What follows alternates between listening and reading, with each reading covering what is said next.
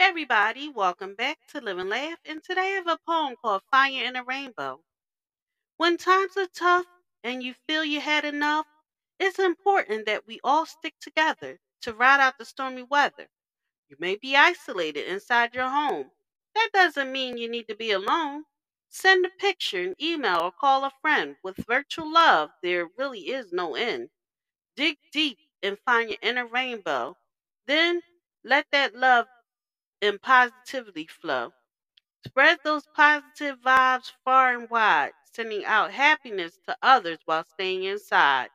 Thank you for listening. If you know anyone that could benefit from this poem, go ahead and share it.